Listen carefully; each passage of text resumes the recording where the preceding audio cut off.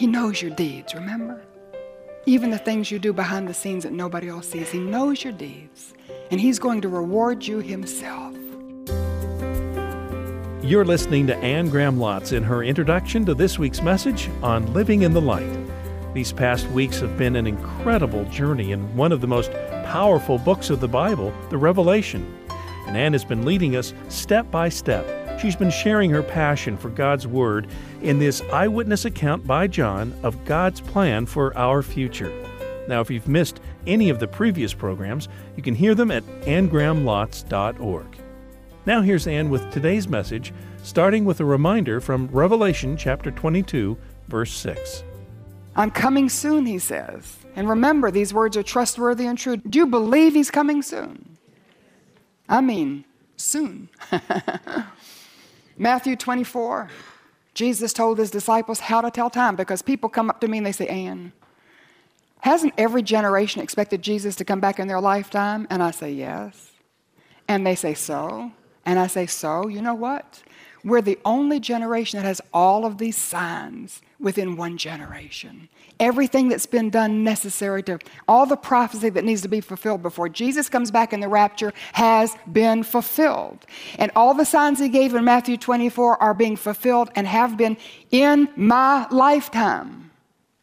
And so He calls them birth pains. If you go through the signs, you can put them in the categories, but birth pains, as most of us know, start out maybe like a low backache, and then they wrap around, and then they increase in frequency, 5 minutes, 4 minutes, 3 minutes, 2 minutes. And then as they increase in frequency, they increase in intensity, until at the end I was hollering I couldn't take one more pain, and then the baby came. And Jesus is saying, when you see these signs, all of these typhoons, volcanic eruptions, floods, wars, false prophets, persecution, as it's increasing in frequency and increasing in intensity, meaning that it's record-breaking. You know, the record that was set last year is now broken by the record a month ago, and that one is broken by the one that happened this week, and we just see the increasing frequency and intensity. He says, the baby is coming. The kingdom is at the door. But then He gave two signs that just nail it down. And one, He gave the parable of the fig tree. I won't go into it, but I believe it's the rebirth of the nation of Israel. And He says that the generation that sees the rebirth of the nation of Israel is the generation that will see His return. And then He says, my words are true. Heaven and earth will pass away, but my words will not pass away, not even a jot or a tittle. And He says that right after saying the generation that sees all of these things take place within one generation, including the rebirth of the nation of Israel, is the last generation. And I was born the same month that Israel was reborn, May 1948. I'm 65, for those of you who are sitting there thinking. I believe it's whatever a generation is. My daddy said, Anne, what's a generation? 40 years, 7 years? I said, Daddy, I don't know, but it's mine. You know, that's what Jesus said. And then to just clinch it, in verse 14 in Matthew 24, He said, then the gospel of this kingdom will be preached in the whole world. He didn't say to the whole world. He said in the whole world. Maybe not everybody will hear it, but it will be preached in the whole world. And He says, then the end will come. And today, the gospel is being preached in the whole world. If you don't get it in a live presentation, you can get it on the internet, radio, television, ham radio, in printed material, in your first language, second language, or third language. But it's being preached over the whole world. And I'll look at the things that have happened since World War II and my daddy's ministry, for one. And people say, who will follow Billy Graham? Nobody will follow Billy Graham. It's a phenomenon. It's worldwide evangelism. And in the same time, BGA, or the Billy Graham Evangelistic Association, was founded, so was Campus Crusade for Christ and Young Life and Youth for Christ and Fellowship of Christian Athletes and Navigators and InterVarsity. Isn't it interesting? All of those organizations that got people into the Word and began to preach the gospel all over the world. And then that's not counting all the churches that have been sending missionaries, and now other nations who are sending missionaries. And the gospel is being preached to the whole world. And Jesus said, then the end will come. So you stay faithful to the words. The message is true, and it's very timely, because I believe my generation is the last generation. I believe we're living at the end of human history as we know it. All right, I'll qualify it. I could be wrong. I don't think so. But let me tell you this. When I step into eternity, that's the end of the world for me, right? So I'm not going to be wrong. So live your life. Amen. Live your life knowing that one day it's going to be over. And so you stay faithful to the words because it's true and it's very timely. Jesus is coming either at your death or he's coming at his return. And because of my age, both are going to be soon. All right, the messenger, we've already talked about this. When you share the word with others, you may be honored and people may come up and thank you and say how wonderful you are and how blessed they've been. And you be very quick to humbly say, it's not me, it's the Lord. You point them to Jesus. Would you do that? Corrie ten Boom was a wonderful old Dutch lady. Have you read her story? And she hid the Jews during Nazi Germany, and she has the story that she told that afterwards she came out, because she hid the Jews and then she was put into a concentration camp, had horrific suffering, and God spared her so that he could bring her out and she could share her story in a wonderful way.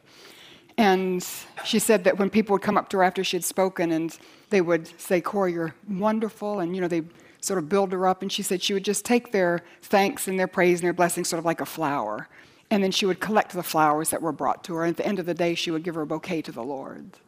And for myself, let me tell you something. When people give me that kind of praise and blessing, I don't wait till the end of the day. You might see me from time to time. People say, and I'm just giving my bouquet.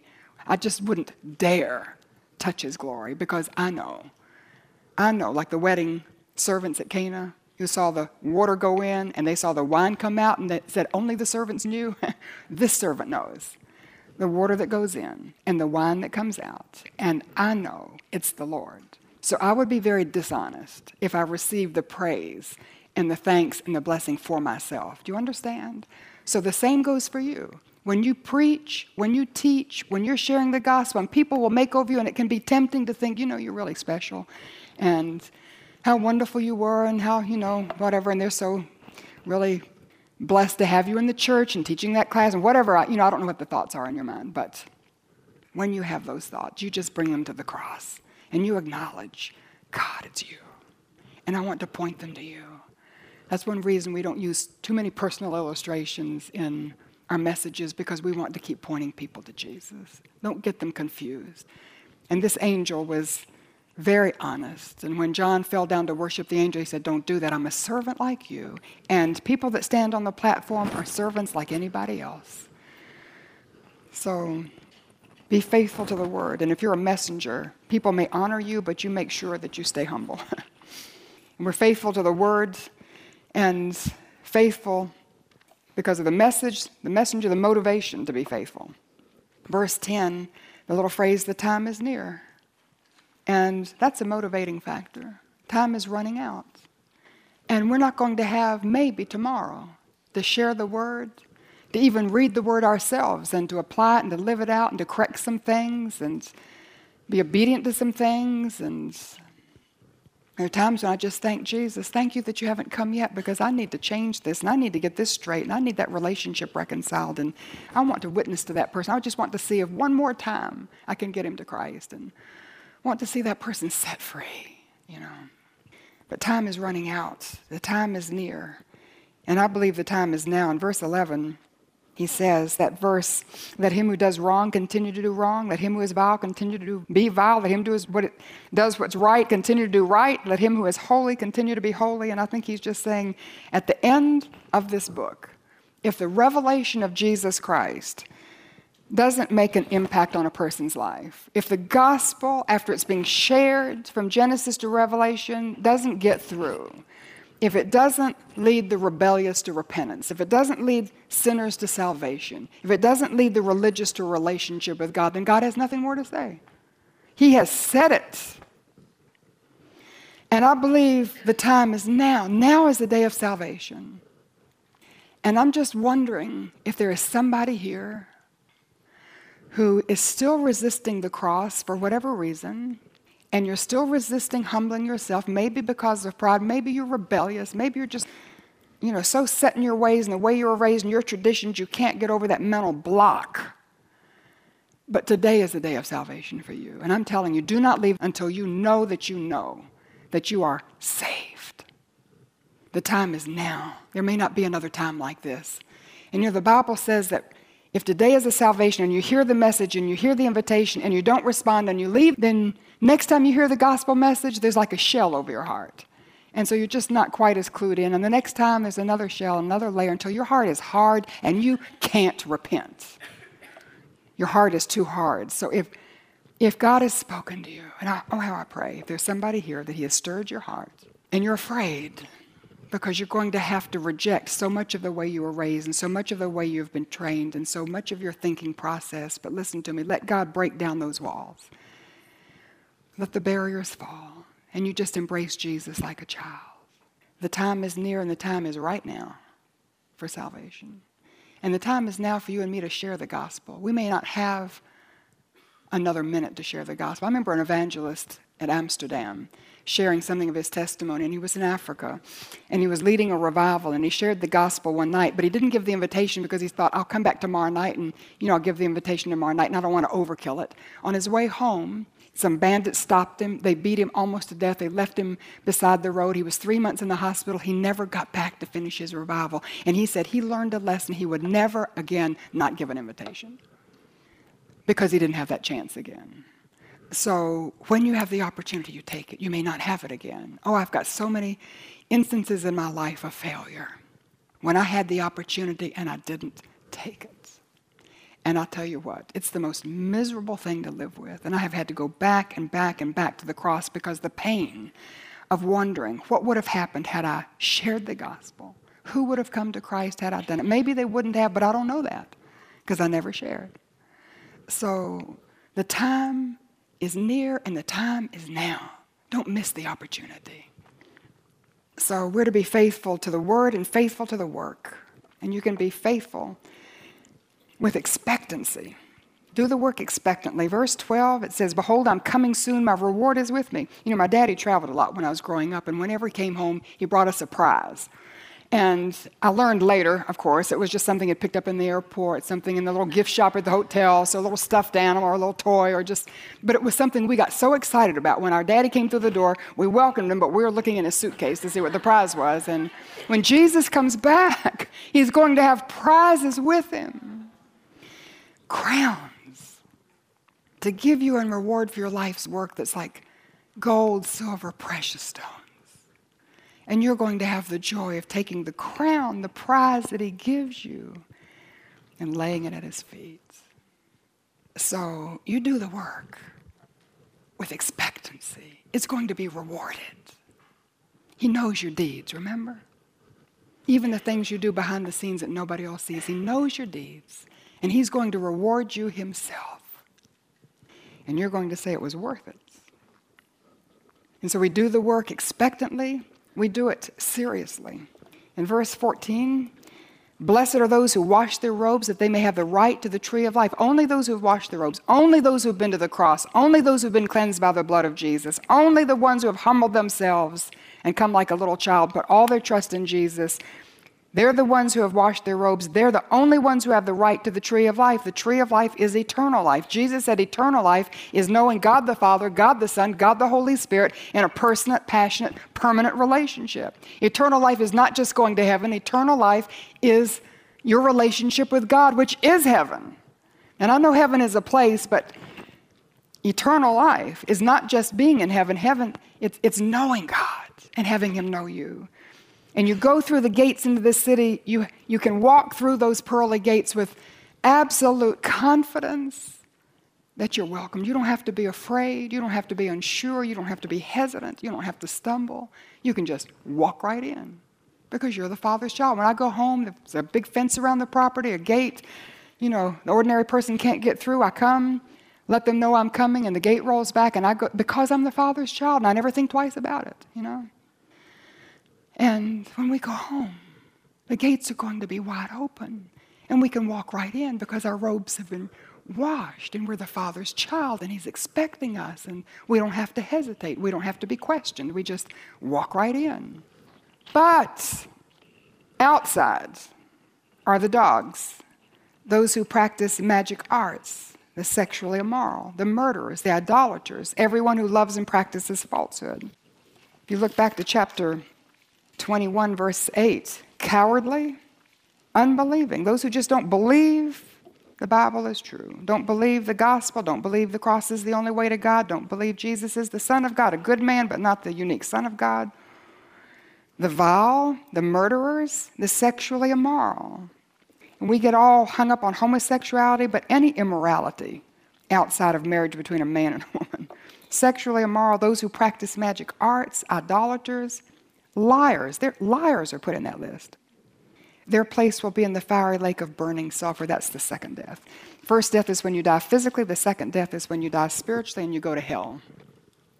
I'm going to take a minute and I'm going to run you through hell, okay? I mean, a description of it.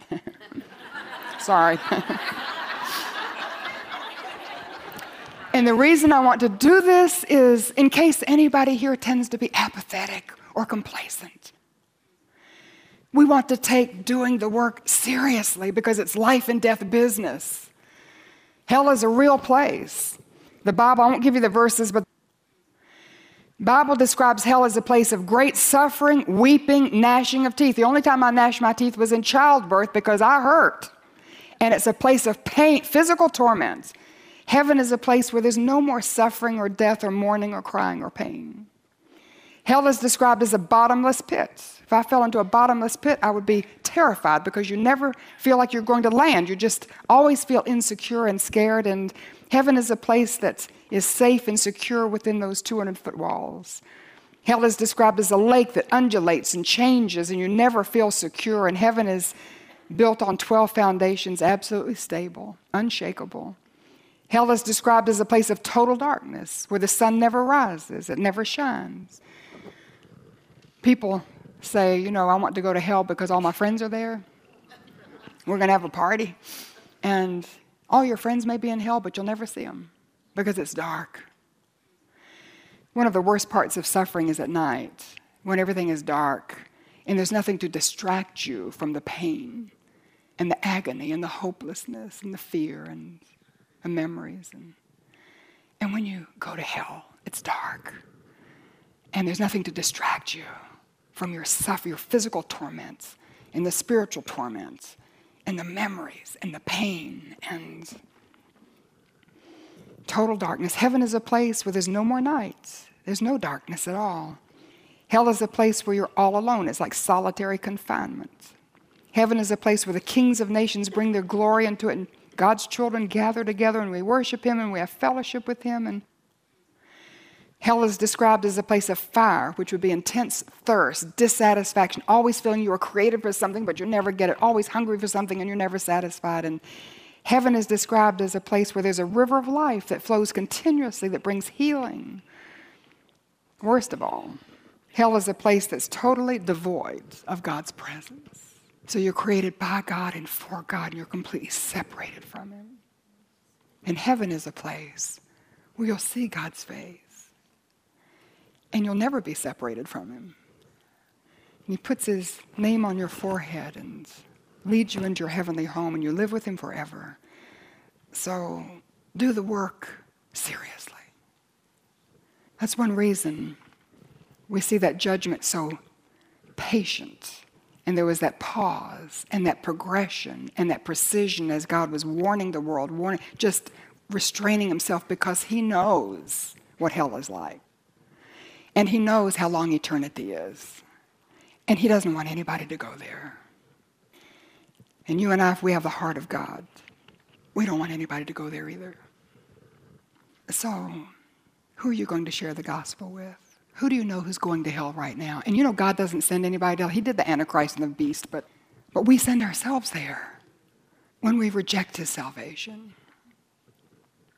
In fact, there's a thought, in the last verse of chapter 21, it says, nothing impure will enter heaven, or anyone who does what is shameful or deceitful. Only those whose names are written in the Lamb's Book of Life. When you come to the cross and you receive Christ by faith, your name is written in the Lamb's Book of Life. But there's another book. And everybody who's ever born into the human race, the name is recorded there. And Jesus died for the whole world. So could it be that He died for the whole world and everybody in the world who's ever born into the human race is saved? But if they don't come to the cross and claim that salvation, when they step into eternity, their name is blotted out, erased from the book. That's a solemn thought. I get to heaven and they open up the book and they see my name is underneath going to be a blank space because I didn't share the gospel with somebody who was saved, but they never knew it and they didn't accept it and they didn't claim it, and so their name was blotted out. We do the work seriously. We don't want anybody to go to hell. And we do it confidently. In verse 16, I, Jesus, have sent my angel to give you this testimony for the churches. You have the full authority of the Son of God. There's no one with higher authority in the whole universe. You're his ambassador. People say you have to earn the right to share the gospel with somebody. No, you don't. He earned the right. He gives you the right. You go and share the gospel. And maybe you won't do it right. Maybe somebody will be offended. Maybe somebody will ask you a question you can't answer. You just keep on doing it because we do it dependently. In the next verse it says, the Spirit and the bride say, come. Let whoever is thirsty come. When you share the gospel, you're not alone. The Holy Spirit is in you and drawing that person to Jesus. I love the story about the woman at the gas pump. Didn't you love that? And when he's just pumping gas and says, you must go in to get your payment or something, and he goes in and he finds this Muslim woman who for 40 years has been having dreams about Jesus. And isn't it amazing? And we can just say, for 40 years, where are all those other people that should have been sharing the gospel? But thank God Tom showed up. Finally, it took you a long time, Tom, but shows up. And when he shared the gospel, it's just like she just fell off of a tree. She was so right because the Spirit was working in her and working through Tom. And it was a thing that Tom and the Spirit did together, and she was born again. Do you see? And so sometimes we don't know who the Spirit's been working in, right? So you just share the gospel with everybody. You'll come across somebody once in a while. You know, the disciples fished all night and they pulled up the net and there was no fish, and then Jesus said, throw it on the other. He told them where to go fish. So just ask him. Ask him every morning. Give me an opportunity today to draw somebody to Jesus, to tell somebody about the cross, to tell somebody the gospel. Just pray it. Go through your day with your eyes open, looking for those opportunities. And you take them. And if it doesn't seem to work, then you just pray and you go on to the next person. Just keep fishing. Now here's Anne with this final word.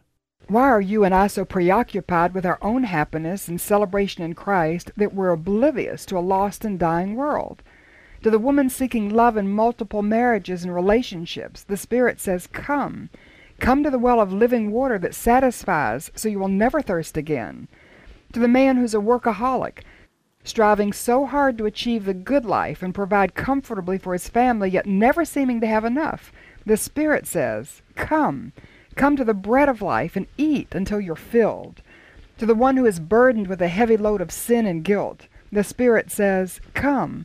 Come to the Savior who died to cleanse you of all sin and absolve you of all guilt.